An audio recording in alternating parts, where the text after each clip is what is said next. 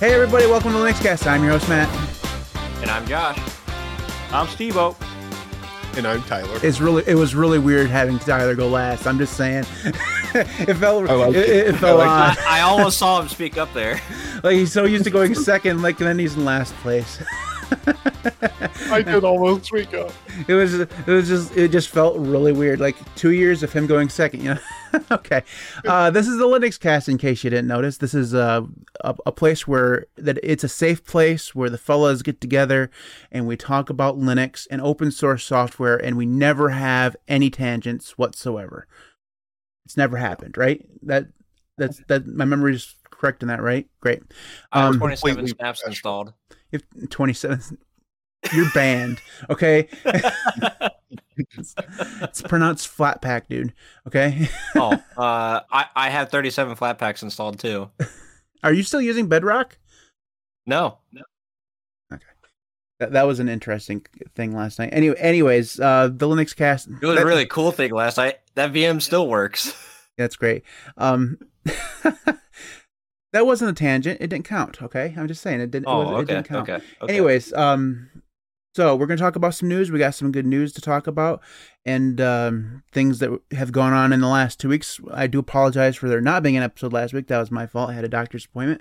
But anyways, we're back. We're ready to go. We're better than ever, and we're gonna start off with, as we usually do, the things we've done in open source this week. So, Steve, you can go first. What have you done this week? Lot. I started by the week by having what I thought was COVID.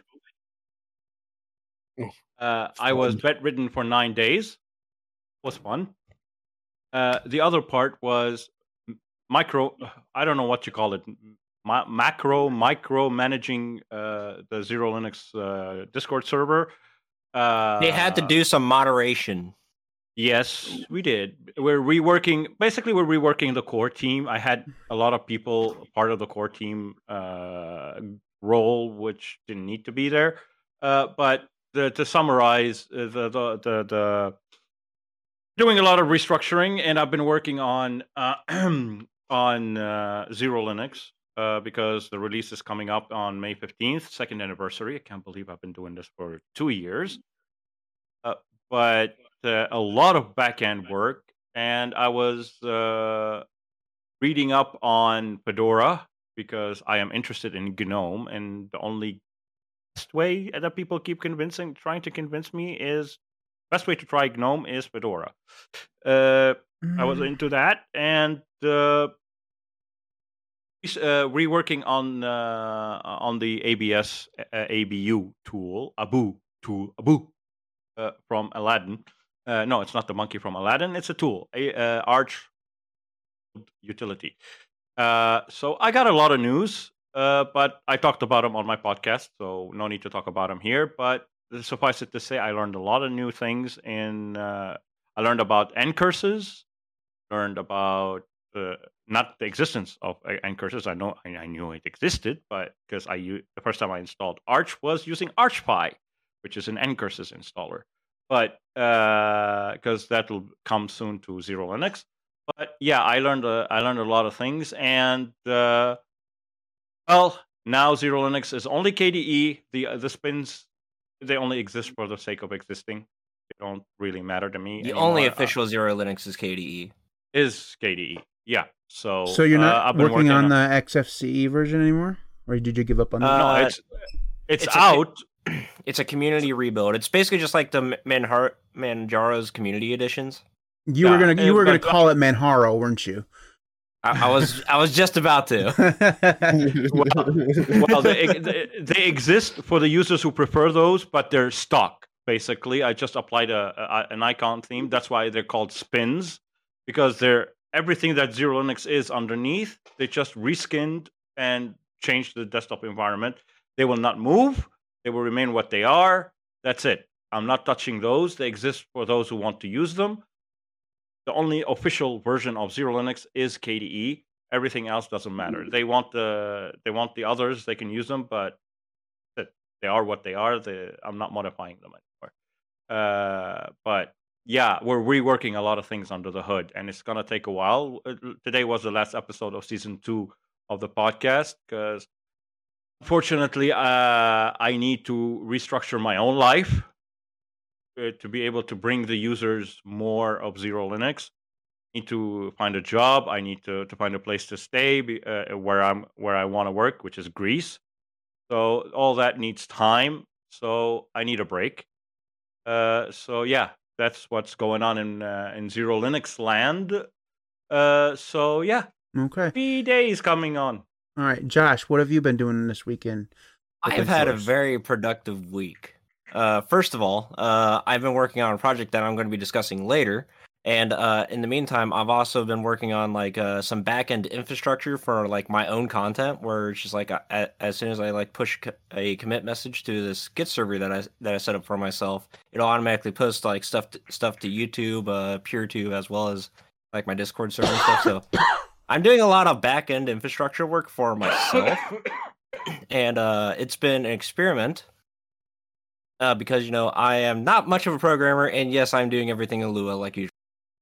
Well, it could be worse. You could be using YAML. I could be using YAML. The guy from your distro hacking last night really likes YAML. He was not happy with me when I said YAML sucks. That's Big Pod. It's just what he does. YAML, yummy, all food related. He was right though. If you have an IDE that handles the spaces and stuff for you. VS Code has amazing YAML support, unlike Vim, where basically you're doing everything in YAML manually unless you install like a specific plugin, which I'm not going to mess with Vim plugins. Yeah, I do everything in Vim, and I'm not installing a plugin just for YAML. I don't use it that often. Yeah. That said, I found a new text editor for myself. It's called Kate, which is the world's greatest text editor. It is awesome. It is very good. I agree. 100%. We have dropped VS Code. We have left Emacs in the dust, and we still only ever use Vim on our server in an SSH session. I'm sure if you wanted the Vim, doesn't Kate require more dependencies than VS Code would? Oh, yeah, of course it does. It involves more individual packages, but with when you bundle up all the dependencies along with Kate itself, it's actually a smaller package size. So. Whereas VS Code is 356 megabytes because you're pulling in all the Electron stuff. Kate is only about 78. And you probably already had some of the KDE stuff on your system too. So I am using KDE Plasma right now. So yes, basically I already have everything I need for Kate. Yeah. It's like I never have a problem pulling all this stuff down for Crusader because I have. I may or may not be. I may or may not be packaging Kate right now for a distribution. You made a certain someone happy by using KDE. Well, we're using KDE right up until we install the Intel Media Driver and then watch it completely break our entire operating system because KDE. Well, I just learned that the only reason I was hating on Wayland or not being able to use Wayland was because I wasn't using SDDM Git. Didn't know that they were not pushing upstream from Git. Before I keep going into and eventually derailing into like my first news item, I'm sure that Zany actually did something this week because he actually posted a video. I was getting there. Oh yeah, Tyler remembered he had a YouTube channel this week. By the way, that's what he's done. And he wouldn't let me just move on to mine. And he wouldn't let me in. He wouldn't let me in. Don't whine. I know. A lot of people wanted to join my live stream and chat like yesterday, and I was like, no, I just want to hang out, like try to focus on what little I can do. I had a very. Then he ended up blabbering. Yeah. So Tyler, it was an AMA stream. So other than making videos, what have you been doing this week in open source? Well, I went back to Arch, my good old classic home. It just pure old, like little vanilla Arch. I went with a encrypted Btrfs install this time. It's pretty freaking nice. Like with a nice level of encryption, or not encryption. I mean, yes, I do have encryption, but compression. There we go. Makes it real nice. And also. Went Wayland and Hyperland. been real freaking nice. Turns It's out been- Wayland actually works. Yeah, for everything. I think we were talking about it before we went live, but the only issue that I have is in Caden Live, and again, this is not a real issue at all, but in Caden Live, next to the like player, it's the dead space there before you resize it and make the player, like the video, take up the full size of the player. That's transparent, so I can see my wallpaper unblurred and everything, just like right behind it. Again, not that big of a deal. I really don't give a shit because I just resize and it goes away. So but yeah, that's pretty much what I've been up to. Hyperland's been real nice. Might do a live stream later on with Steve and talking with everybody in Discord. Just bullshitting because I really don't have anything to do today. And my sister is drunk. She started drinking pretty much right at midday. And my mom has taken some edibles that we got from a store down the street. So they're both just destroyed out there. That's So, hilarious. yeah. Okay, so for me, I have several things I could possibly talk about. I'm going to leave the Red Core stuff for a blog post, but just needless to say, I have failed the 6-month Linux challenge. I did, for the record, make it way longer than Josh.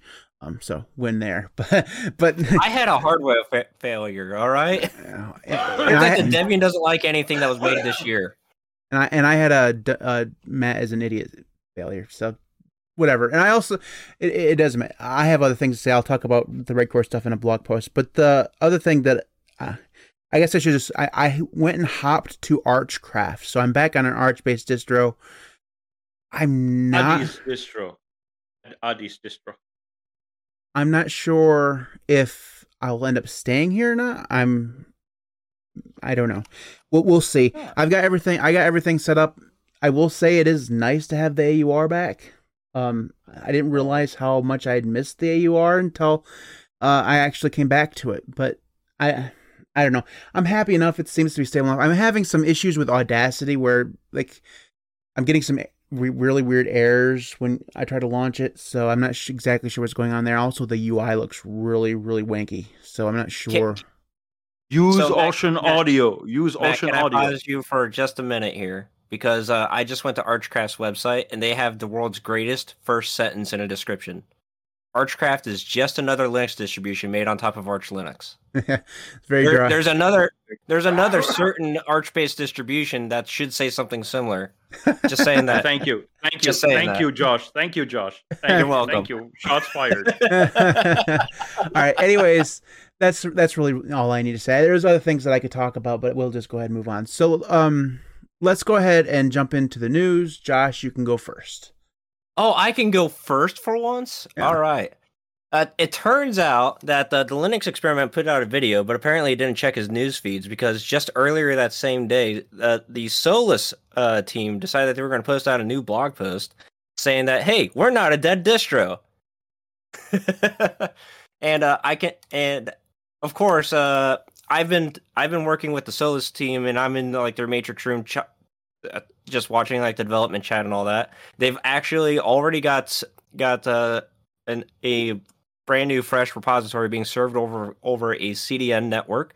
So they've pushed out 44 package updates. They are working on compiling things now, including a new ISO, which last I checked, they're on like their 4th rebuild of the ISO image because of issues that they've been noticing with it.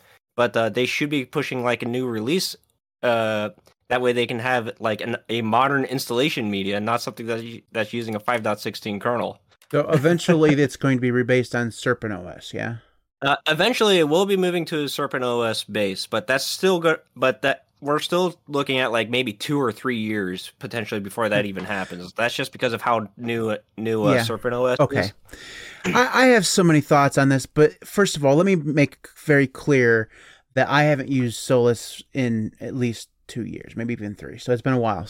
But so I have no current really knowledge of how the operating system functions. But I will say that this is the most dramatic crew of distro maintainers out there, and we know Steve, right? like we know Steve. He's very dramatic, but these guys outdo him like crazy. They've broken up and come back together at least twice. They have changed their plans on Budgie at least 3 times. At one point, they were moving to Qt.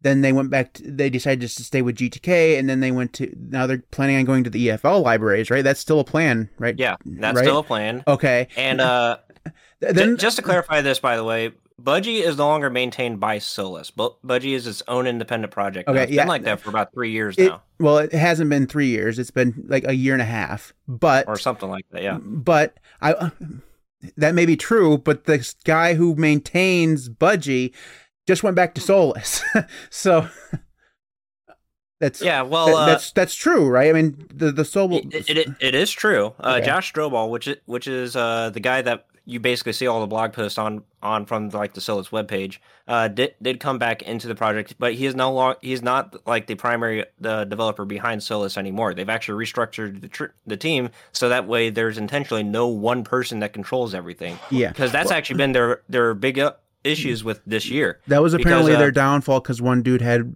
all the it was Data right? Drake, which is a woman that lives in England, not too far from Rochester, and their package build server, the thing that actually builds the packages that they then serve over the repository, went down due to a hardware failure, and the only one who could that mandated physical access to it. Well, this was a physical machine. It wasn't spun up in a cloud service or anything like that. So, and the only one in that relative area was the lead project developer behind Solus, which is Data Drake. So Data Drake would have to then go over too. Well, at the same time, they were dealing when the issues first started, like when their website went down and all that. It was for much the same issue, but they had like massive snowstorms apparently or something like that. So she physically couldn't go, and then she fell into like a big illness that she didn't really disclose too much, as well as several other personal life issues that just brought the entire project to a freeze as of about 2 or 3 months ago. This is my point. And okay, yeah. That said, they've restructured everything. Their build services are being provided to them from DigitalOcean. So, and they now have a full team. They have a committee, team of 8 people that actually have access to like all the build services. That stuff's all so great. Hopefully this issue won't happen again. No. But at the same time, can I please say something before you keep? Yeah. I just want to finish. What I'm saying is I don't trust them. Okay, my point is they keep making these plans, these very grand plans, right? Moving to EFL, moving to Qt. That's obviously the budget stuff. Now they're moving to Serpent OS, which you freely admit is a humongous project. I mean, Ike's already been working on Serpent OS for at least 2 years, and he's still 3 years away. Right. So, I mean, and I understand making a distro, huge project, going to take some time, but I'm just saying they have these grand plans and they've been promising, like when Budgie was part of Solus, they promised Budgie, like, was it 12? That was before I started using Linux full time. And that's been 6 years ago. Okay. They're still on 11. You mean Budgie 11? They're on Budgie 10 right now. All right, whatever it was, it's still the point. They have grand plans. I don't trust them to fall through. Now, maybe they have a better plan this time to actually get there. I'm sure the developers behind it have very good intentions, and they're not like horrible people or anything. It doesn't feel like they've fallen out with each other, other than that one time where they did fall out with each other, So this is my problem. Like, you guys, we go and talk about how Manjaro has all of these like shady things going on in the background that happen all the time. They have fights with their treasurer, and the accounting system is all wonky and all this stuff, right?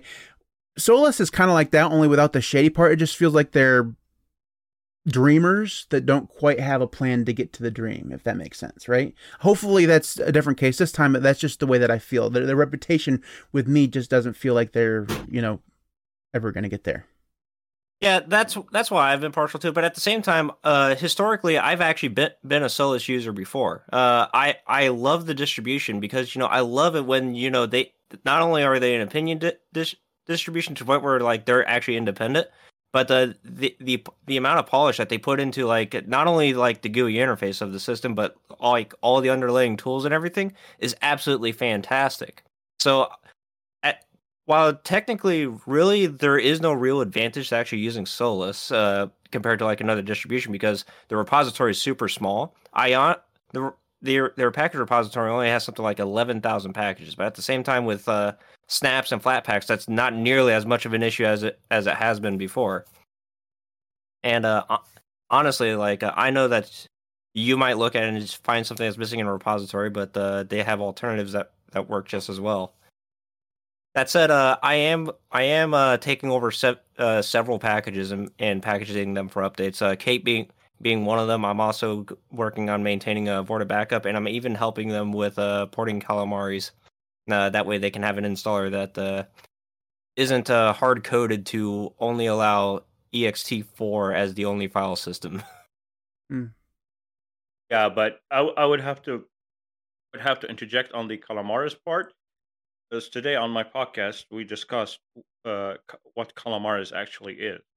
Calamaris does not allow a lot of flexibility. That's why on Zero Linux, we had to come up with an alternative. That because a lot of people keep complaining that whenever they select the install alongside the Windows or alongside another distro, it won't allow them to select what file system they want because it's a limitation. Why that option even still? Does anybody know why that option still exists? Some people still use it. That's why users complain. Like it only works about 30% of the time, right? Yeah. Well, apparently it works because a lot of users come to me and they tell me, I want to install alongside X and Y distro or Windows or whatever. It will only use whatever is set as the default file system. In my case, XFS, but they don't want XFS. They want to use ButterFS for a certain distro. Calamaris, for some reason, does not allow that unless you do manual partitioning, which they don't really want to go into. They want something without lifting a finger. Calamaris is a very basic installer. It's for the people who don't want to lift a finger. They just want to click next, next, next, next, and get it over with. That's why in the Zero Linux world we are working on an alternative, which is an ncurses install, which will give users a complete freedom. I'm surprised you're actually using ncurses when you've actually got some GUI tools that you've used before. Well, ncurses because we're more familiar, and the developer working on the project is. He's working on two options: either ncurses or completely rewrite it in C. It's not even in Python because the Arch install we don't want to go through the Arch install. We want to do something completely different, giving users complete freedom as to what they can install, how they can install, compression, because some reason. Calamaris doesn't offer compression when you select ButterFS. So, can I propose an alternative for you? Because I believe it is packaged in the AUR. What? The Yast. Oh, Yast is actually a really great installer. It's just got a slightly bad user experience to it, but you can just do about anything you possibly want to a system through just Yast. We're working on our own thing because that way we have full control as to how it works. But that's what I don't want to go completely derail the thing. I just wanted to say that opting for Calamaris, yes, it's a good thing, but also I'm working on Calamaris. That way we don't have to write a new one. Well, also, I mean, Steve, you say that it's not customizable, but it's still way more customizable than like the Ubiquity installer or whatever Ubuntu. It's It's also way more flexible than the Solus installer because it only gives you one option to begin with. If you guys have seen the new, what was it, Anaconda installer from Fedora, that thing's even more simple than anything Ubuntu has. So, anyways, Tyler, your first one. Oh, okay. Welcome to the podcast, Tyler. Wake up, man. No, I honestly didn't expect me to go next. I'm mixing it up this week, man. You can't. I'm unpredictable. I'm like a fox. I don't know what that means. Good. It's all good. I got mine up. So, OpenZFS. That's what we're going to talk about. This is that file system I'm never going to use? Okay. yeah. I mean, I don't think I'm ever going to use it either, but I did kind of think it was kind of noteworthy that it's finally dropping Python 2 support, and uh, I honestly do kind of enjoy hearing this from projects in general, no matter what the project is. It is about freaking time that I mean, especially Python 2, you honestly shouldn't be taking really old Python 3 versions either, but definitely Python 2. This is something that it's about time that projects move forward. Just, I don't know, for the sake of like vulnerability, like, and potential very bad shit happening to your users. Start using modern Python 3. Like, especially if you're like making your own little scripts and stuff. If you're using Python 2, stop. Just stop. Use Python 3. Like, Yeah. They should. I'm going to try ZFS one of these days because I'm kind of stuck on Butterfs. Not stuck as in like a bad thing, like it's just where I'm at. But ZFS, everybody says ZFS is good, but I don't know if it's good for like on a root file system. From what I've heard, it works as a desktop. The syntax is like very different from like compared to other file systems you're used to, and even disk labels are different. So like you're not gonna have a dev SDA. You're gonna have like a slash device slash HD something or whatever, just like you wouldn't, just like old BSD syntax. Yeah. So it's a little awkward. So personally, I wouldn't take the time to set up ZFS on like your root file system on a desktop computer. But once you actually put something in that case that I sent you a few months back, you can play with ZFS for like a data storage there. Yeah, I'll get there. Before we move on, guys, you guys probably aren't watching this stream, but if you guys visited Phoronix without an ad blocker in recent history, this thing is this is horrible. That's so bad. Like, why do you think there's times where it's just like before the show I will change everything away from the Phoronix links? And we got 4 of them this week, by the way. And I'm using a new VM, so I haven't had a chance to install uBlock Origin because I'm not signing into anything yet. So I haven't done anything yet.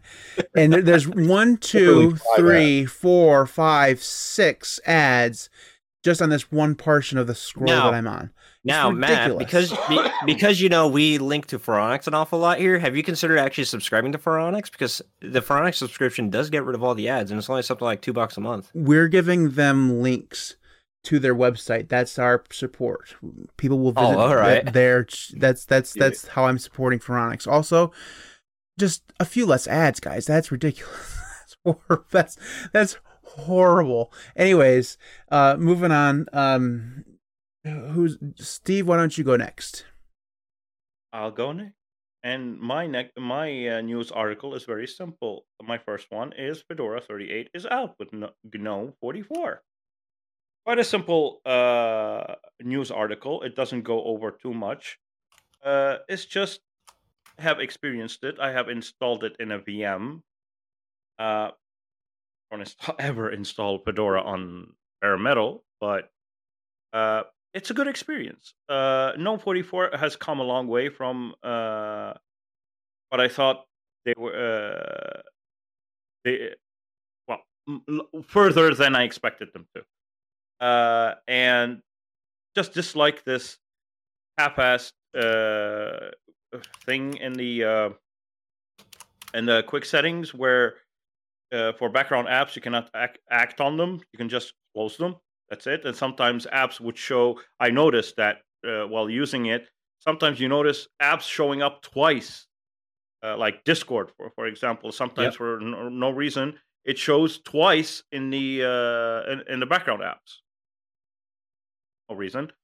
But I used the extensions that I started testing some extensions functionality on GNOME 44 because for as usual, Arch and GNOME, it takes 2 months, 3 months to get the latest GNOME on Arch. So I started testing various extensions that I use on Zero Linux GNOME Edition. GNOME Spin, sorry, they work. They work fine. And thanks to my fellow friend, GNOME friend, he showed me a few extensions that are really awesome. There's one called Top Hat. It's an amazing resource monitor that stays in your top panel. It's a clone of one that exists on Mac that's called iStats. But everything works. It just works. As long as you stick to Advaita. And I noticed, him and I noticed something about the latest GNOME 44. Even the latest, the later versions of GNOME 43, which is 43.4, I think, or 43.5, I don't remember, is whenever you start using themes, you notice a little bit. Not everyone notices it, but most people with lower end, not very low end, but towards the low end, they would notice a lot of heaviness to the system. Not lag, not stuttering.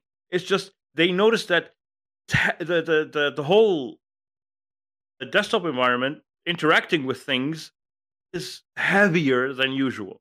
As soon as you undo everything and uninstall everything and you stick to Advaita, dark or light, I don't know who's crazy enough to stick to light, but it just flies. Okay, Josh. Okay, I shouldn't have asked that question. But it flies on as long as you stick to Advaita, it flies. Its performance is mwah. Just don't install themes. Themes, for some reason, they're not very well optimized or something. It causes heaviness, and I don't know how I should categorize it. I noticed it in the VM more because my VM is set to 16 gigabytes of RAM and 8 of my CPU cores. Are you sure that you're installing GTK4 themes, or are you still using GTK4? GTK4. Orchis is one of them. Does it do the same thing using gradients or whatever it's called? No. GTK4 does actually support theming for non-libadwaita applications. The only thing gradients affects is libadwaita applications. Right, that said, if you're using a GNOME as your desktop operating system or desktop environment, I mean, you should install the ADW-GTK3 package and just use that as like your GTK3 theme. Because that way everything just looks like it's native integration except for Qt applications, which those have always looked like crap on GNOME anyway. Yeah, and they unlike KDE, who tries to make GTK applications look good on Plasma, GNOME don't give a fuck. Yeah, exactly. But overall, another thing I loved about Fedora 38, you can enable the complete Flatpak. You have to opt in during installation. It's a button in the installer. It's called Enable Third-Party Repositories, and that will not only enable FlatHub, but it will enable RPM Fusion as well for your system. And it's good. It's good. And another thing I love about... It's going to make Silverblue so much better.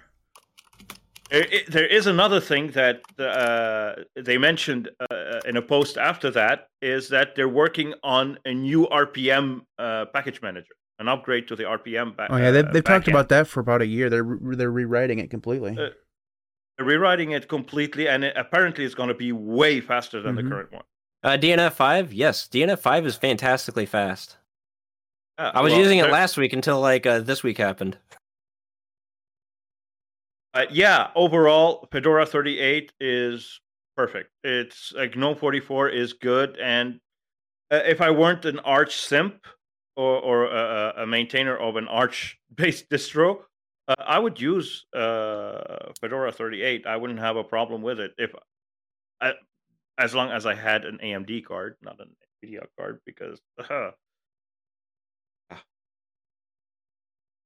okay, what's my story? I'm going to go ahead and move on to then mine. By the way, I think I want to try Fedora 38, but we'll see how that goes. Anyways, moving on to mine. So I don't know why I always choose the Steam Deck articles, seeing as how I'm like the person least likely to use my Steam Deck in the world. But anyways, Microsoft has been experimenting with a deck-friendly handheld mode for Windows. And the reason why I put this in here is just because I wanted to say, hands off our Steam Deck, Microsoft, you piece of shit. Well, Steam Deck is actually not the first one of these devices that are like handheld, full PC gaming systems. There's actually been a market for like around 8 years or so right now. Yeah. Well, No, I mean, you are completely right. But Matt's point is also just as right. The only reason those devices have been around for a long time, and they've had their own market. It's been a small market, but it's existed. And now they're trying to put their grubby little fucking hands on it because we got a Steam Deck. Yeah. No. Finally I'm had fine one. with competition. Like, look, if Microsoft cannot give a shit about an entire like subset of the market for years, there's no reason that now they should start. Oh, like now we should make a handheld. Which brings up here's the difference. Here's the difference, Zany. Would you want to buy the Microsoft product or the product that Valve that Valve publishes that they advertise that should work with all of your things in your Steam library, which you'll already have anyway because you're gaming on a computer. So you probably have Steam installed on your system anyway. It's gonna. I mean, no, I would rather take the stuff that comes from Steam for the Steam Deck. I mean, you can play non-Steam games on the Steam Deck too. Yeah, no. Well, yes, you can. No. What I'm saying is like for like the actual like operating system and like stuff being optimized for the device, I would much rather have it come from the manufacturer than from Microsoft, who is in this scenario completely a third party.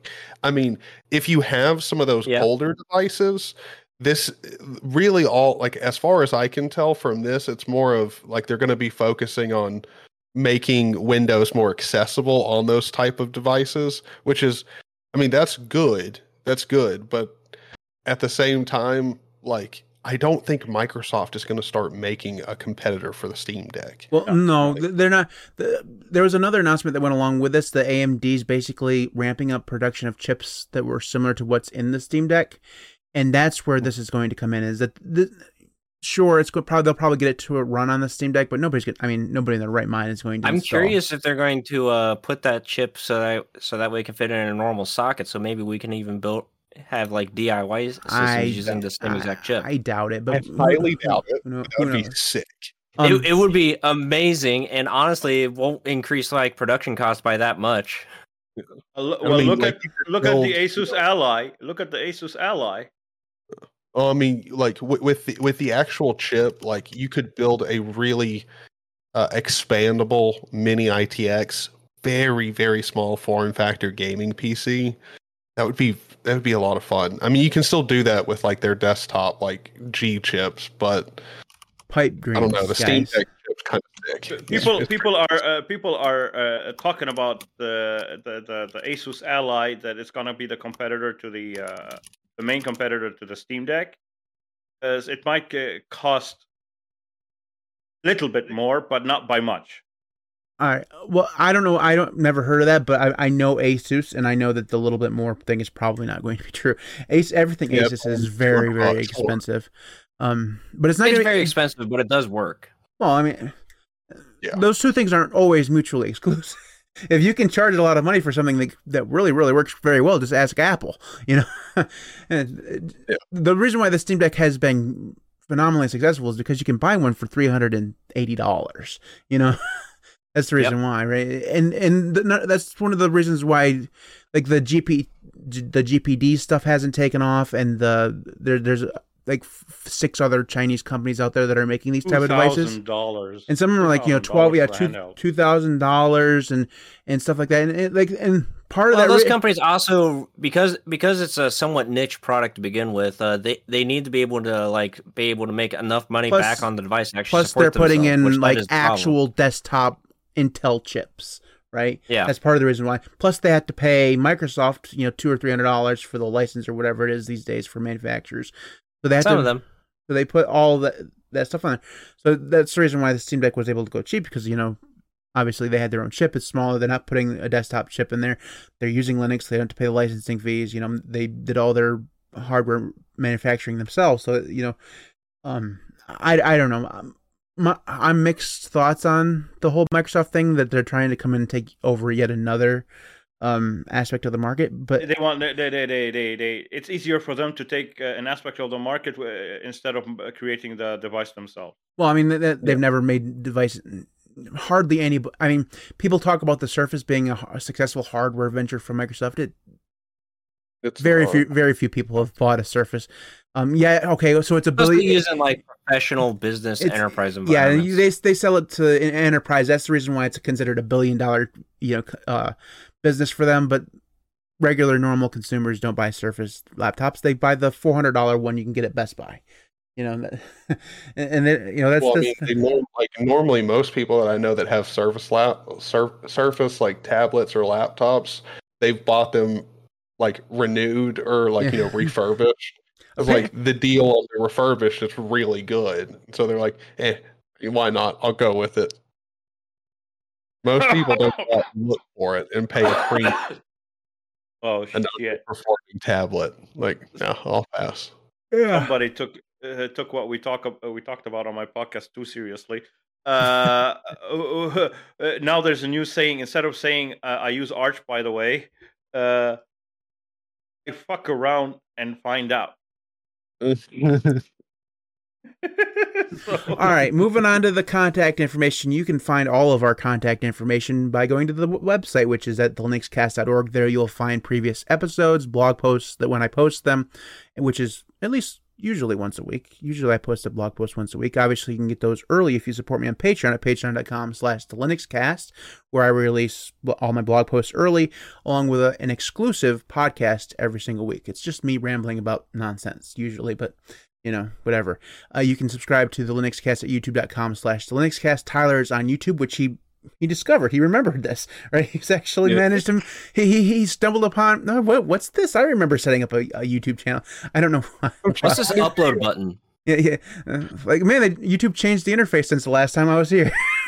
You guys remember when YouTube was changing the interface like every other week? It was fantastic. It was great. Yeah. Anyways, it was great. I was posting videos back in that time too. YouTube.com/ZanioG. Make sure you head on over there and hit the subscribe button because I'm sure he's going to make some more videos very soon. Josh, you can find all of his contact information at 10leej.com/stalker. Steve is on YouTube as well, youtube.com/@ZeroLinux with an X, not a Z. You can also find all of the other links for Steve on my website. You can contact us via email at thelinuxcast.org, and all of this stuff, if you don't want to remember it, is at thelinuxcast.org/contact. Head on over there, and you'll find all of these links along with many, many more, including the Discord server, the store, which Zany runs, and many other things. So that is the contact information, and it's the best one that I've ever done. So moving on to the second half of the show where we're going to talk about some more news. So Steve, why don't you take us to the next one? My next one is the new FlatHub. Finally, it has risen from the beta stages. It's a beautiful UI, and I logged in. I created an account. I logged in. I hope it can keep track of all the applications that I download from there, so I can remember, because sometimes I forget. If it has that system, I'll be the happiest man around. But other than that, now you can filter by. It has a better filter for applications by developer, by whatever, what have you, paid or donation supported applications, proprietary applications, everything. It has a better filter. It uses a dark style by default. It uses a dark theme if your system theme is a dark theme. Yeah, like I was thinking, I'm looking at it right now. It is definitely a white theme. Oh, yeah, okay. I didn't notice that because I use a dark theme. So, like as you should. But other than that, at least they have a dark theme now. I'm using a light theme right now. Okay, boss. Other than that, have they set up the donation stuff that they're working on yet, or is that still something that they're pushing on later? Do you know? I think it's still coming soon because I haven't seen it. But it's beautiful. I can understand what I'm looking at now. I went to flathub.org and it just looks like the old website, so maybe it just hasn't pushed out to my region yet. You have to click Control F5 on your keyboard to refresh the cache. Refresh. I haven't refresh the cache. It's Oh, the new all one. right. The new one's coming up for me as well. So, it looks really nice. It's use FlatHub. I'm a Flatpak. What do you call it? Zealot, because I've been using them. Never had What any is issues. this? I went to I refresh and then I see Adobe Reader is available as a Flatpak. Yep. Adobe Reader is still a thing. Apparently, the only thing that'd be worse is having Adobe Air. You guys remember Adobe Air? I didn't even know that they had a Linux build. Is this just like running through Wine or something? Real question is, Well, oh my god! Click on it, dude. Look at the UI. Oh my! Beautiful, dude. Dude, this thing is so fresh, up to date. The last changes was there's no change log, and it was 10 years ago, dude. Beautiful. This is the type of up to date. It's running in an i386 container, so it's not even the 64-bit build. The screenshots themselves are from when from the old Ubuntu stuff, where they don't even use that theme anymore. K2. Yeah, that's the UI is great. I love it. It's so fun. Oh, they're literally pulling it out of an old Ubuntu repository and packaging it up as a Flatpak. So it is a native Linux build from like 10 years ago. Well, the thing is, I mean, we make fun, but there are some people out there who still want this kind of stuff. Like they won't use Ocular or whatever it is that LibreOffice comes with. We use PDFs. What is it, Draw or whatever? So they want the Adobe thing for whatever, because they've been using it on Windows for 20 years, and so they have to have it, and this is the only way to get it on Linux. Honestly, I'm astonished that there was ever a Linux build of it, to be honest with you. Fair, if this thing actually launches on your modern Linux system on, like, say, even a Wayland session, because this was before Wayland was even a thing, that's just proof that the Flatpak containerization actually works. Yeah. Well, I mean, let's be honest. This opening on a modern system shouldn't happen. Like, it just... It probably shouldn't, because, we have alternatives today. But it's pretty cool that we can do that.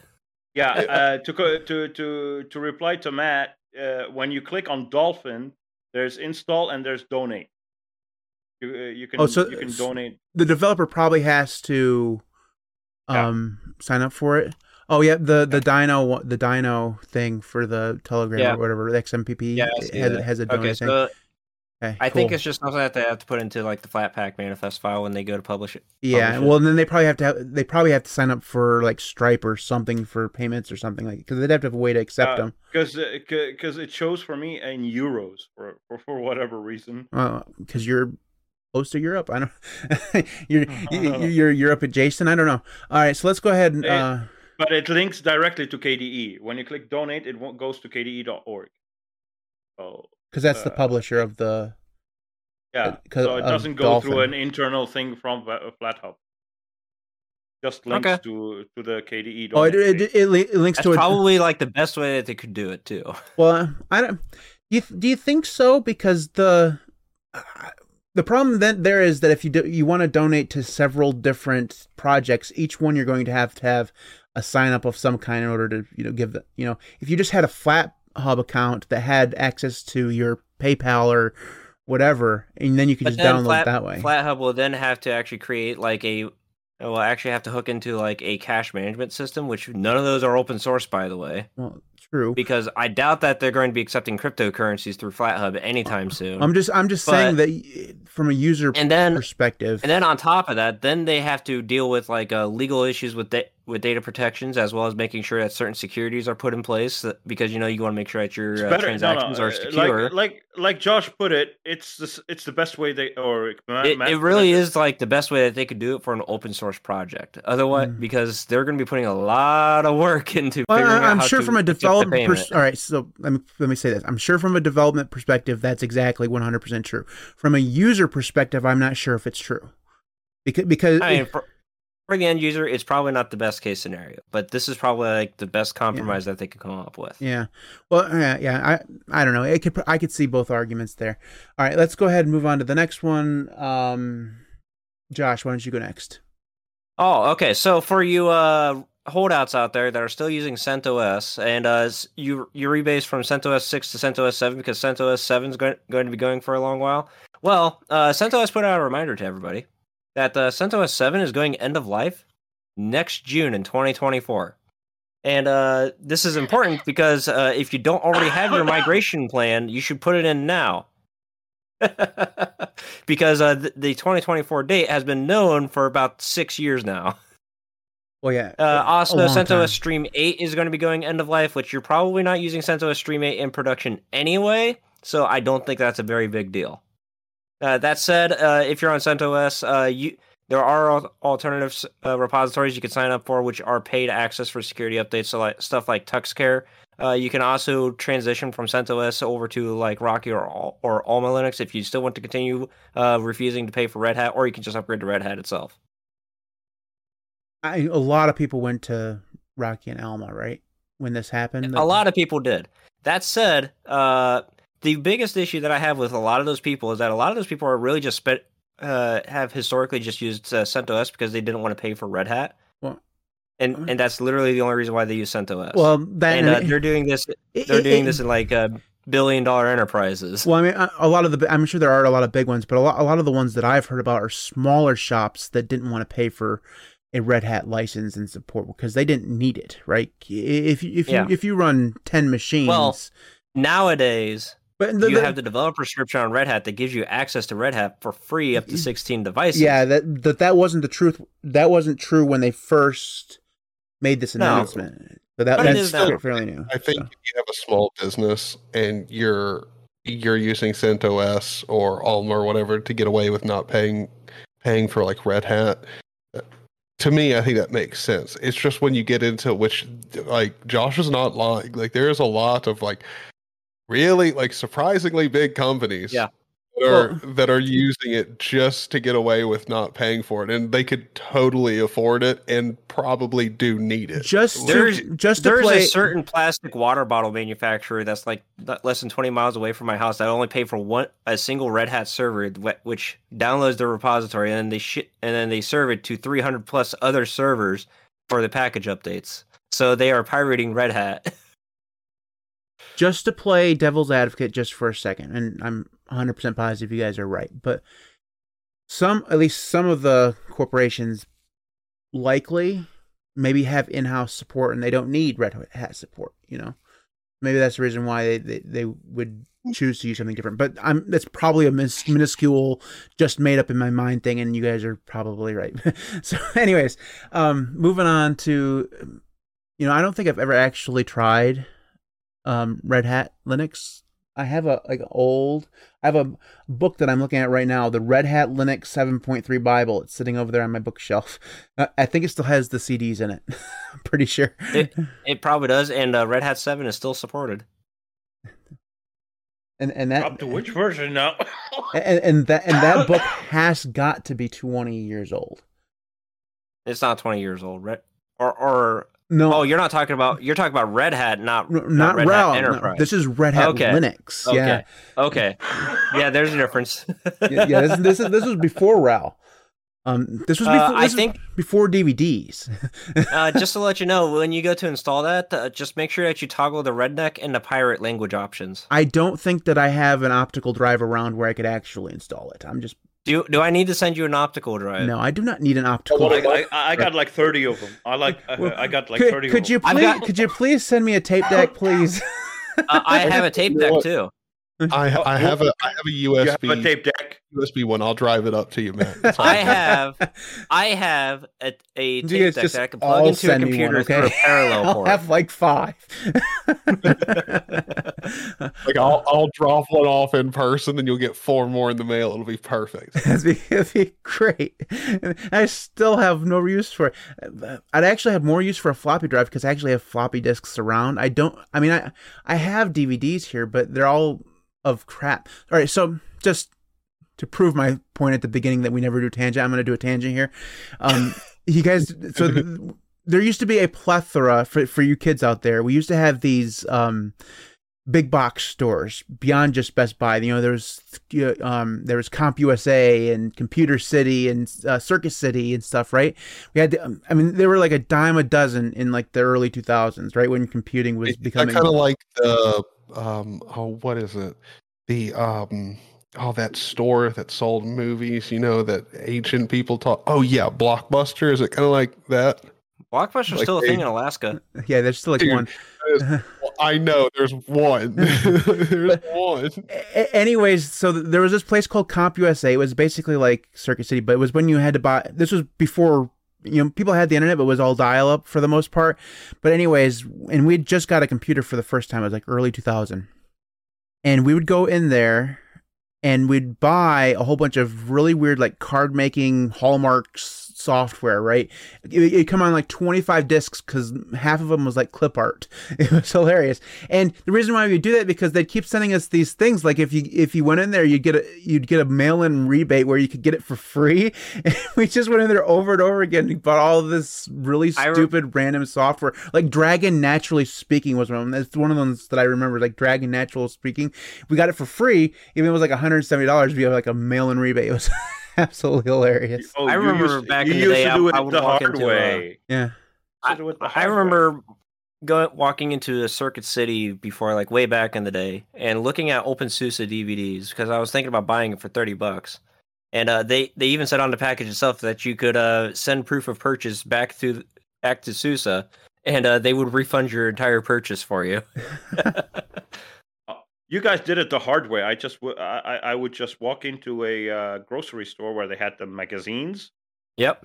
And I would walk back and forth, and then when it gets crowded, I just wipe the CDs and go home. Yeah, the magazines used to have DVDs and CDs and stuff of Linux distributions and other things too.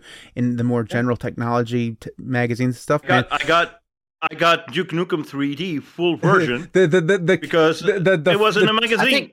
The teenagers are like, what's a magazine, man? What's a magazine, bro? I didn't care about the magazine. What would I read? I just swipe the CD and go home. And nobody would be the wiser. They'd throw the magazine. The store would throw the magazine, replace it with a new one with a CD. Chat's talking about Radio Shack. Radio Shack went real downhill in like the last 10 years of its life. Well, like real downhill. Technically, it's still around. It's owned by the Winklevoss twins now. Yeah, it's owned by the Winklevoss, and now they're basically just like an Amazon alternative on the internet. Well, and they're making their own NFTs and crypto. So, yep. Watch out, Radio Shack is back. Radio Shack sells NFTs. Get out. NFTs and crypto, yeah, because that's what the Winklevoss twins are into now is the crypto stuff. We still have Radio Shack. We still have Radio Shack here, and they're the best place to go to get vintage audio video equipment. Yeah, you can go through your RCA cables, man. Where else are you gonna get them? All right, exactly. we went off the rails there just a tad. That was my fault. Anyways, Josh, your last one. My last one? I thought that was my last one. Who did KDE Connect? Oh, that was me. Who did Google then? The Google one. Nobody. Google delivers secure. I opened this link for some reason. Somebody did Google. Google. All right, I'm going to the show notes. You guys can't fool me. Who did this one? That's Tyler. Tyler's the one with the Google story. Tyler, own up, man. He's like, I'm here waving at you, you dumbass. What happened? What happened was Audacity crashed, so there's a little bit of a gap in my recording. Gonna have to use the damn OBS recording again. Darn. 3 weeks in a row. I don't know what happened. It just crashed. I'm telling you, man, the Audacity package on Arch Linux is horrible. I wouldn't be surprised if mine crashed too, to be honest with you. Yeah.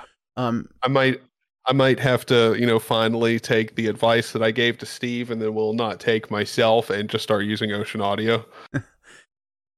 Okay. Use the GNOME sound recorder. Just use whatever it is you used when you were using OpenBSD. Okay, I'm gonna stop you all. Just use SoundForge via inside Wine and get it over with. Oh, there you go. I'd rather use K-Wave. Well, we're just gonna continue to name more obscure ways of recording audio. All right, Tyler, your last one. Now that I'm remembering. Speaking of needing secure packages that work and don't crash, Google's trying to get in the business of delivering secure and open source packages. So, as we all know, you trust Google. We all trust Google. Definitely.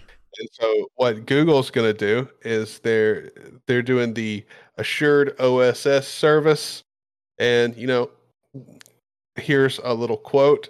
Threat actors regularly attempt to compromise the source code and source repos for OSS projects. By building assured OSS packages from a Google secured and managed mirror rather than directly off the web, Google is able to take responsibility for securing the source code repo, securing end-to-end build, packaging, and deploy so the integrity of the source code is maintained even if it or its repo has been compromised. I just have to say, JavaScript? No, I just have to say that what made that quote best was the accent. I'm just. I was going to say what happened. What happened to our little Tyler? Some southern guy just took it over. Took over his place. He's from Tennessee. That's how he's actually supposed to sound. All right. What I like about this little piece of news here is,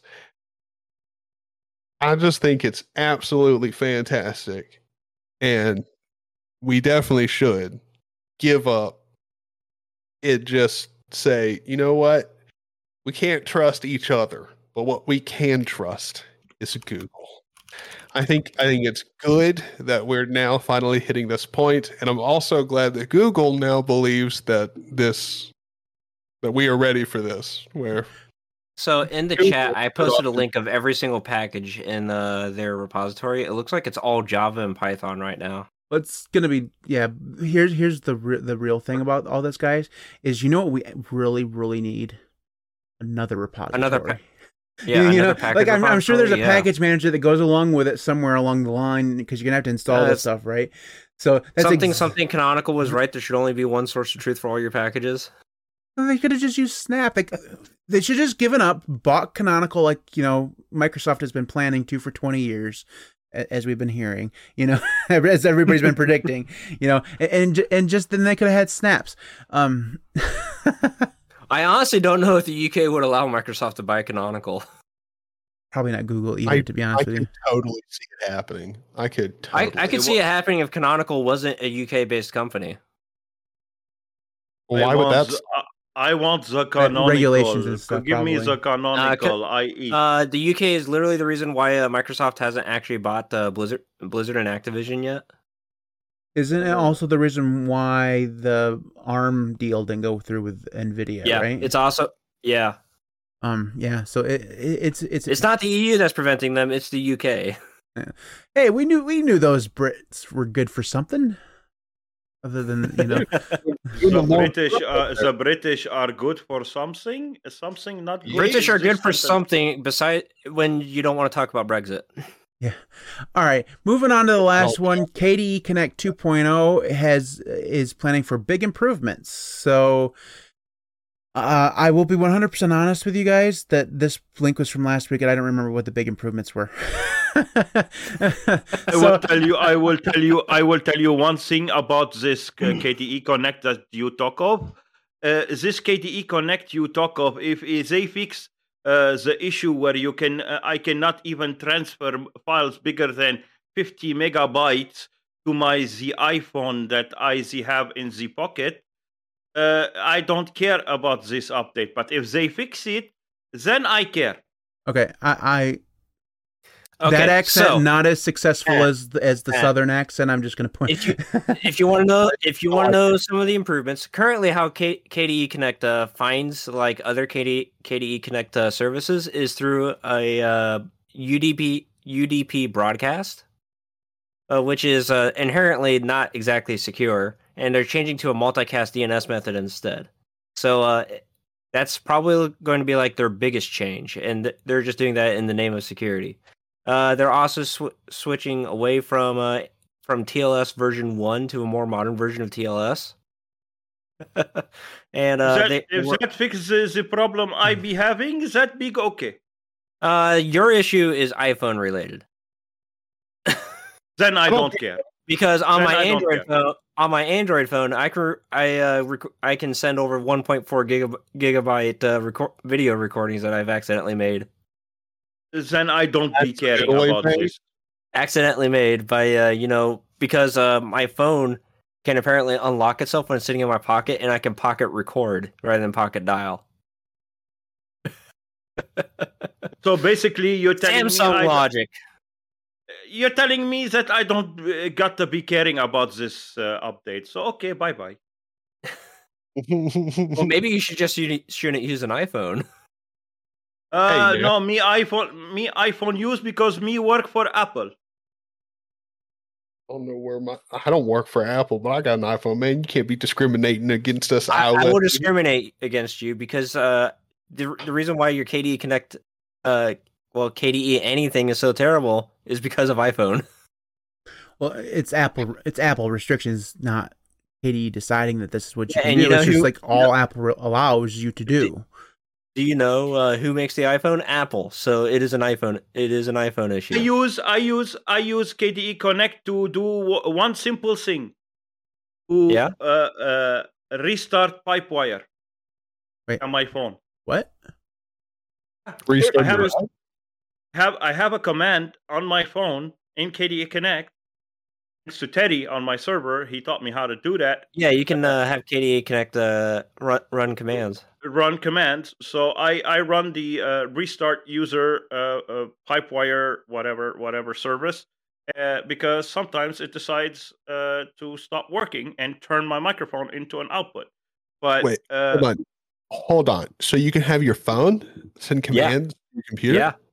So you can you can use KDE Connect to like essentially make your computer like a Tesla. I turned my computer on with KDE Connect. Dude, I turned my computer on with the Pulseway because I have a Pulseway subscription. I cannot believe my podcast has devolved into talking about Apple products. Again, No, we're not talking about Apple products. I'm not talking about an Apple product whatsoever. We're talking about KDE Connect here, Matt. You can Android or Apple.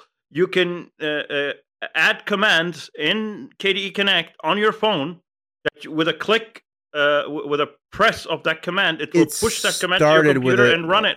Conversation about Apple products. I'm just saying. Because me, Apple product owner, what do I do? Is there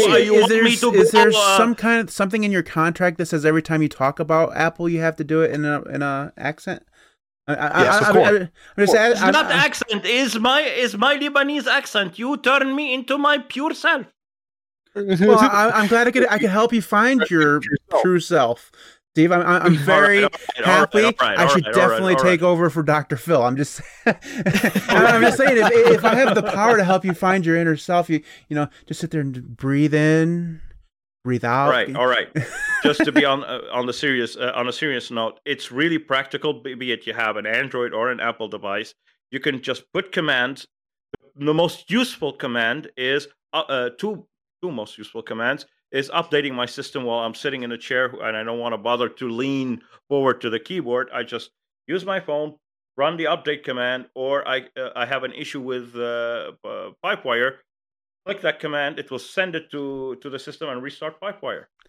I will admit, I don't want to be combative at all, but like I kind of also got to be like, what is wrong with y'all? Like y'all have talked about KDE Connect before, but never once brought up this like kick-ass bomb feature that like I just discovered it like a short while ago because of Teddy on my server. He does everything via KDE Connect. So let's see here. I got KDE Connect on my phone here, and I can sync my clipboard between my computer and my phone. I can share and receive files from my phone to my computer or my computer to my phone. I have a remote input where it's just like I can control my computer's mouse and even my keyboard with my phone. Of course, I can run commands, so I can turn on, turn off my computer from sleep. Of course, not actual power. I've even got like a little slideshow button for if I'm like doing a presentation. All kinds of stuff. If you can think of So essentially what happens is you start using KDE Connect, you find out all these glorious features, and then when you talk about it, you're like, yeah, you can transfer files. And then you're like, these poor peasants, they'll never use it. They'll never find out. Like, that's essentially what happens, right? That said, some of the commands, like if you wanted to like execute anything with like root access, you might need to set up like a PAM authorization module. So that's a little bit fun root, there if you want to dig into it. No But, root command. I mean, you're just regular restarting. command. You're just restarting a user service. But some of the stuff I'm doing, I had to write a PAM module for. It's so cool. Yeah, it's really neat. It Thank you, Teddy. I guess I works didn't even on know Windows. that. It works on Windows too, because KDE Connect is on Windows. It's in the Microsoft Store. And honestly, if you have multiple devices with KDE Connect, you can get them all to interact with each other, not just necessarily with like phone to computer, but you can have phone to phone, computer to computer, and stuff like that too. It's actually a really cool application, and So I how heavily would you encourage go about everybody using to it if look you at it. don't use KDE or GNOME? If you use like a window manager, You can install it. It just shows up as an application in your system menu. It can also run in your system tray. So you'd have to set it up as like a startup application or something like that, right? Yeah, Is there like and a daemon the or something that you run, or is this this thing? It on Arch Linux is literally called KDE Connect -applet. Okay, I'll have to get. I have tried KDE Connect before, but I always just used it when I used KDE and not used it when I used a window manager. So. That said, I'm still working on like figuring out how to hook KDE Connect with like OBS WebSockets. So that way, I don't have to use anything like OBS Blade to control it. Because I don't want to have like two applications to control one computer. I just want to use one application. But I'm working on it. And there's a KDE Connect Flatpak. Yeah. I love how right before this conversation started, like there were comments in chat about how like this is the least informative podcast ever, and now everybody's mind is being blown. now everyone's like, wait. I just want to say that really hurt my feelings. I'm just saying my feelings were genuinely hurt that they don't consider this podcast where it's just four dudes talking about random shit on the internet informative. I mean, what the are we? Do we look like CNN to you or Fox News or whatever the hell it is you want? My articles are fresh as hell, dude. Like they're only like 2 weeks old. Like, well, you see, I'm trying to do this thing where it's like I'm actually researching the links before you guys post them, but some of you guys post your links like 5 minutes before the show starts, so I'm sitting here panic reading some of the articles. No, that's bullshit. That's bullshit. That's never happened. I don't think that's ever happened. You need to take that shit back, okay? Tyler definitely has never done that. I have never definitely done that. Do I need to pull commit histories No. here? It's definitely never happened before. And also, the one time that I was really, really early with filling out my show notes, I screwed up Josh because he was in the middle of changing the show notes, and I published mine. The worst thing is when someone's trying to push and pull at the exact same time. Like, hold on a second, guys. We all have to rebase to the original and start over again. This is why I honestly think that for our show notes, we just do everything through merge requests rather than pushing and pulling directly from the main repository, but that's a debate for another time. Yeah, it's probably a good idea. I thought you were going to suggest Google Docs. Nope. Thank God. That's even more cancerous, because next thing you know, I'm just going to be playing around with the mouse cursor on the Google Docs just to screw everybody up. The hilarious thing is that when I first started the podcast and had a co-host, which was Martin, we used Google Docs. Like we used the Google Sheet to do it. That was before I knew how to use Git, by the way. So that's how long the podcast has been going on. All right. Anyways, that's it. So the beginning of the podcast was very, news centric. We did not have, it was not acrimonious, and then towards the end we got very feisty. It was good. You're welcome. You're welcome. I'm just gonna say it was good. We got some life in us towards the end. It was good. Anyways, moving on to the thingies of the week, which, by the way, the show notes template still says apps of the week, by the way, and I'm never changing it. Right now. Don't change it. It's tradition. It's got to stay. If you change it, I'm banning you, by the way. I was just gonna rename it to Tinglies of the week. Tinglies of the night. You have to spell it. Anyways, the last part of the show that we do every week is called Thingies of the Week. We could have called it anything, apps of the week, which is what we originally called it. Tips of the week, tricks of the week, things like that. But those were all trademarked and taken by other people who aren't happy to share their things with us. So, anyways, I'm going to go first this week because I have two, and I want to talk about them real quick. Is that I've been finally investing myself in learning how to use SSH. I'm way behind the curve. It's been around for 35 years or some nonsense like that. It's been around for a very long time. But I've just been trying to learn how to do new things, and SSH is one of them. So I've discovered two things. One, SSHFS is a thing I made a video on. Yes, it's abandoned. Yes, there are alternatives that are still in maintenance. I don't need to hear about them.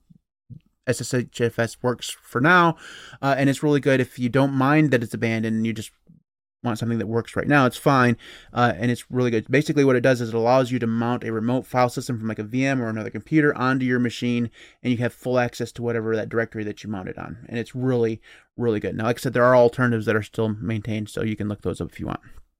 The other one, also, if you use like a modern file manager, like Crusader, which I know you're a big fan of, in the path yes, bar, I know. you can type in //, and then I'm aware, Josh. Thank you for that. You're welcome. You are the guy in my comment section. Like, there's 30 of you guys. Like, oh, Matt, there's this other way better option for you.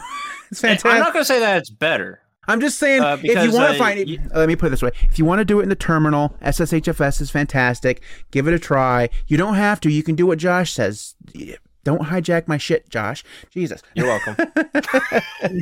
Anyways, the other one is SCP. Basically, what SCP allows you to do is over SSH is transfer specific files or directories between host and client. So if you wanted to, for example, what I did personally was I didn't feel like Git cloning the most recent push of my Git repository to one of my VMs. So I just use SCP to transfer my repository that I have on my local machine to the client VM machine. And I used SCP to do it. The syntax is very, very simple. It's just basically an SSH command, but with SCP at the beginning.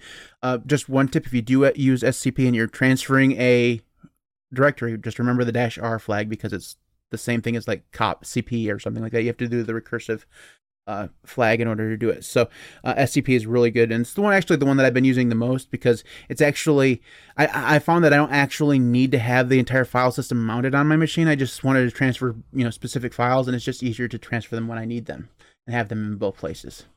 SCP works, and SCP is actually really, really quick. That said, if you need like a reliable connection, like say you're connected through things over like a cellular network, you could rsync works as an almost literal drop-in replacement. Okay. Steve, your thingies of the week. My thingy of the week is a game called Asterix Obélix Buffet de tous. Asterix and Obelix slap them all. Yeah, well, for translation. But I prefer to mention the original title because it's based on a comic that I still read to this day. It's still alive to this day from my childhood when I was like, 3. I still read that comic book. It has shaped me into who I am today. And the art in the game is comic art. It's the exact same art used to draw the comic book. Like, it's so refreshing to go back to my childhood. And that's what I'll be playing on my trip to Serbia on the Steam Deck. But yeah, I immediately switched the audio track to the original French, because if I hear Asterix and Obelix speak any other language than French, I would shoot myself. Seems a little, over the top, but yeah, you do you, bro.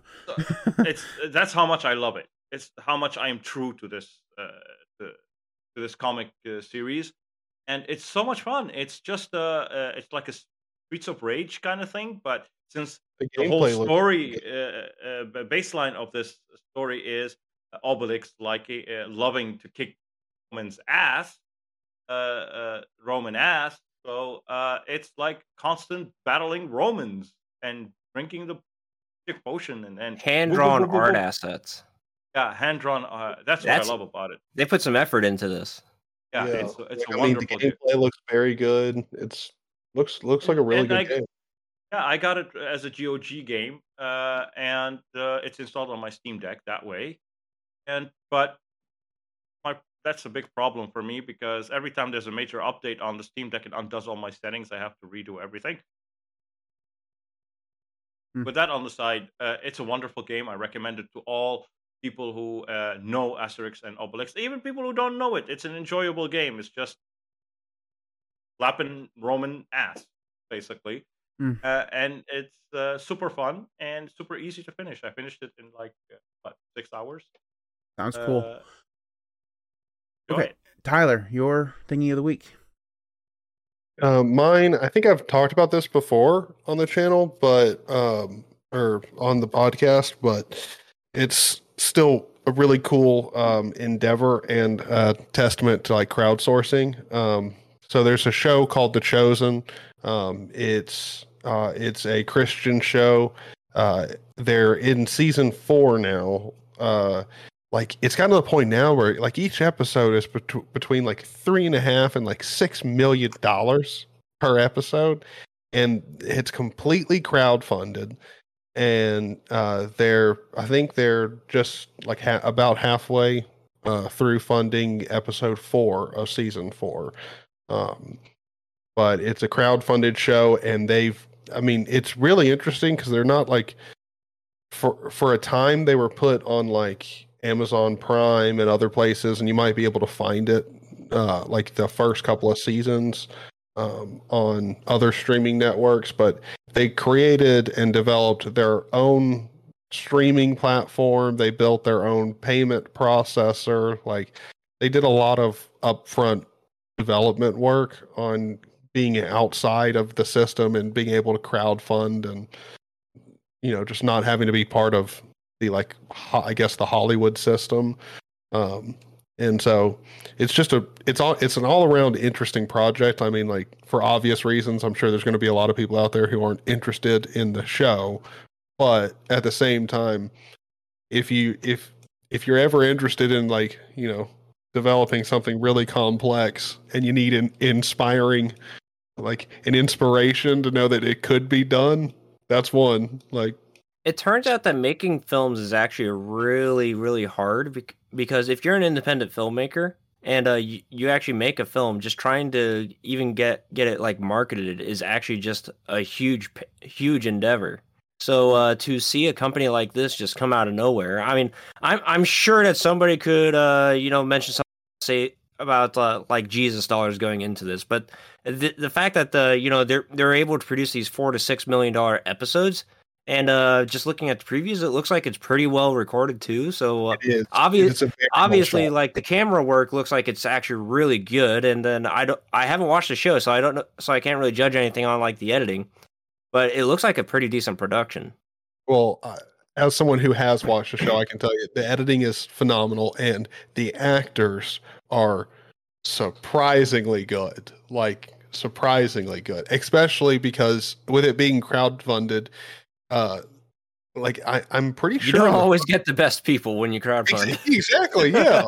Like, high school drama students usually is what this. Yeah, that's what. Honestly, when I first watched the first episode, like I was just like, I was more interested in it because it was completely crowdfunded. I was like, oh, like I wanted to see the quality. And when I watched the first episode, I totally expected it to be like college kids, like just not that good.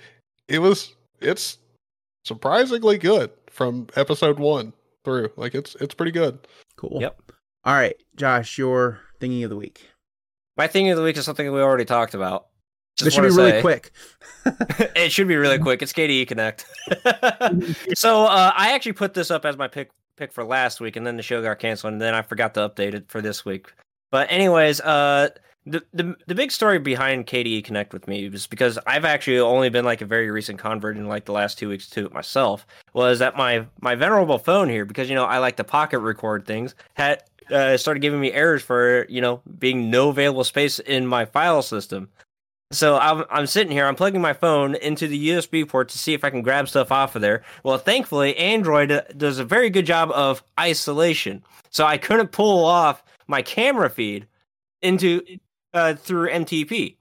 The only way I could do that is to sync everything through Google Drive and then pull everything down from Google Drive. And like that's not going to happen because I'm trying to actively avoid using Google Drive, and the free tier is not big enough for like all the content that's on my phone that I want to pull off of it. literally anything. So, like it's not even big enough for email. So thankfully, I'm just sitting here scrolling through the applications, mostly just looking for stuff to delete. That way, I can make some room on the phone. But I see KDE Connect is there, so I install KDE Connect and I set up. And I know that this can transfer files, but how reliable is it? I moved 128 gigabytes worth of files off of my phone onto my computer, and it was actually maxing out the my Wi-Fi antenna because my Wi-Fi antenna only serves 100 megabit. So I was throttled through my Wi-Fi because I don't care about my Wi-Fi performance. I just want it to work. And it worked really reliably, and it stayed consistent at between 95 to 100 megabit the entire time. And also, I was going to say, your internet is not like, it's not like you're getting gigabit. I was transferring this over to the local network, not but I mean, like in trying to justify a really expensive, really nice router, you're not getting the fastest internet, so it's not exactly like a necessary. Well, my wired connection between my devices, some of my devices are actually 10 gig. Other devices are still on gigabit because gigabit's cheap. But like when it comes down to wireless performance, what am I connecting to Wi-Fi? My phone, my tablet, a laptop. No, it's not something that I particularly care about that much.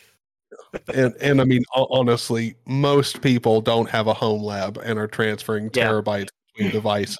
That said, I do see somebody mentioning sync thing. That is also a great option if you want like a consistent sync. But I was actually just looking to move files off of my device and get rid of them. I'm not looking to like sync data between all my devices to keep them in sync, which is something that sync thing is amazing for. Sync thing is great if you want to set it up and leave it and actually have it running all the time.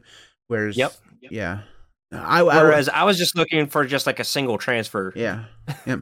All right. Just interesting. Control aspect. Go ahead, Steve. Interesting video by Tech Hut. ChatGPT in your Linux terminal. Yeah, nobody. Oh man. All right. So I have a Docker container that I can use to interact with ChatGPT. Guys, next week, no news. We're going to talk about AI. Okay. I have so many thoughts. I've been delving quite a bit into AI lately. I have a feeling that I may be the only negative one on the entire podcast. You guys seem I might have fed an entire YouTube channel through Whisper AI just to get transcripts for everything. Okay. I have a video coming about that on Thursday. Me and Matt will definitely be on the side of the negativity. We need to poo-poo this real fast. Okay. Anyways, that's it for this podcast. We record the Linux Cast live every Saturday at 3:00 p.m. Eastern time or thereabouts. Usually we start right on time, and this week we started right on time. We still ended up managing to go for an hour and a half. I was aiming for an hour. That's never going to happen again. I think Tyler and I did manage 45 minutes exactly one time. I'm not sure what. I think that might have been the one where he was like in Colorado, and you know what you do in Colorado. I'm just so. I don't think that's ever going to happen again. Anyways, Saturdays, 3:00 p.m. Eastern Time, youtube.com/LinuxCast if you want to watch us live and participate in the chat. We do interact with the chat all the time, usually off screen nowadays, because if we start having conversations with the chat inside of the podcast, we never get anything done. So you can join us live there every Saturday. If you don't catch us live, we do keep the podcast up on YouTube, where you'll be able to find timestamps to the podcast, usually around 8 o'clock or p.m. Eastern time, a few hours after the live stream ends. I'll add the timestamp so that you can jump around and move to the topics that enthuse you the most. And if that doesn't meet your requirements, you can find the podcast in audio form on your favorite podcatchers. Usually Sundays around 5:00 p.m. Eastern time is when the podcast goes live on those podcatchers. So you can find all of that stuff at the linuxcast.org. Before we go, I should take a moment to thank everybody who does support me on Patreon at patreon.com/thelinuxcast. You guys are all absolutely freaking amazing. Without you, the channel would not be anywhere near where it is right now. So thank you so very much for your support. We truly do appreciate everything, or at least I appreciate everything. The other guys don't get jack squat. Just pointing out, you're my minions, okay? Go to 10leej.com/sponsors and you can find out how to send me stuff. Don't do that. Give me money. Everybody else earns money. I make nothing. Well, that's because you get banned off from every platform. I'm just saying. I'm not banned from payment platforms. Not yet. Yeah. Yeah. Not yet. Anyways, Don't try your luck. Man. that's it for this week. We'll see you next week. All right, bye.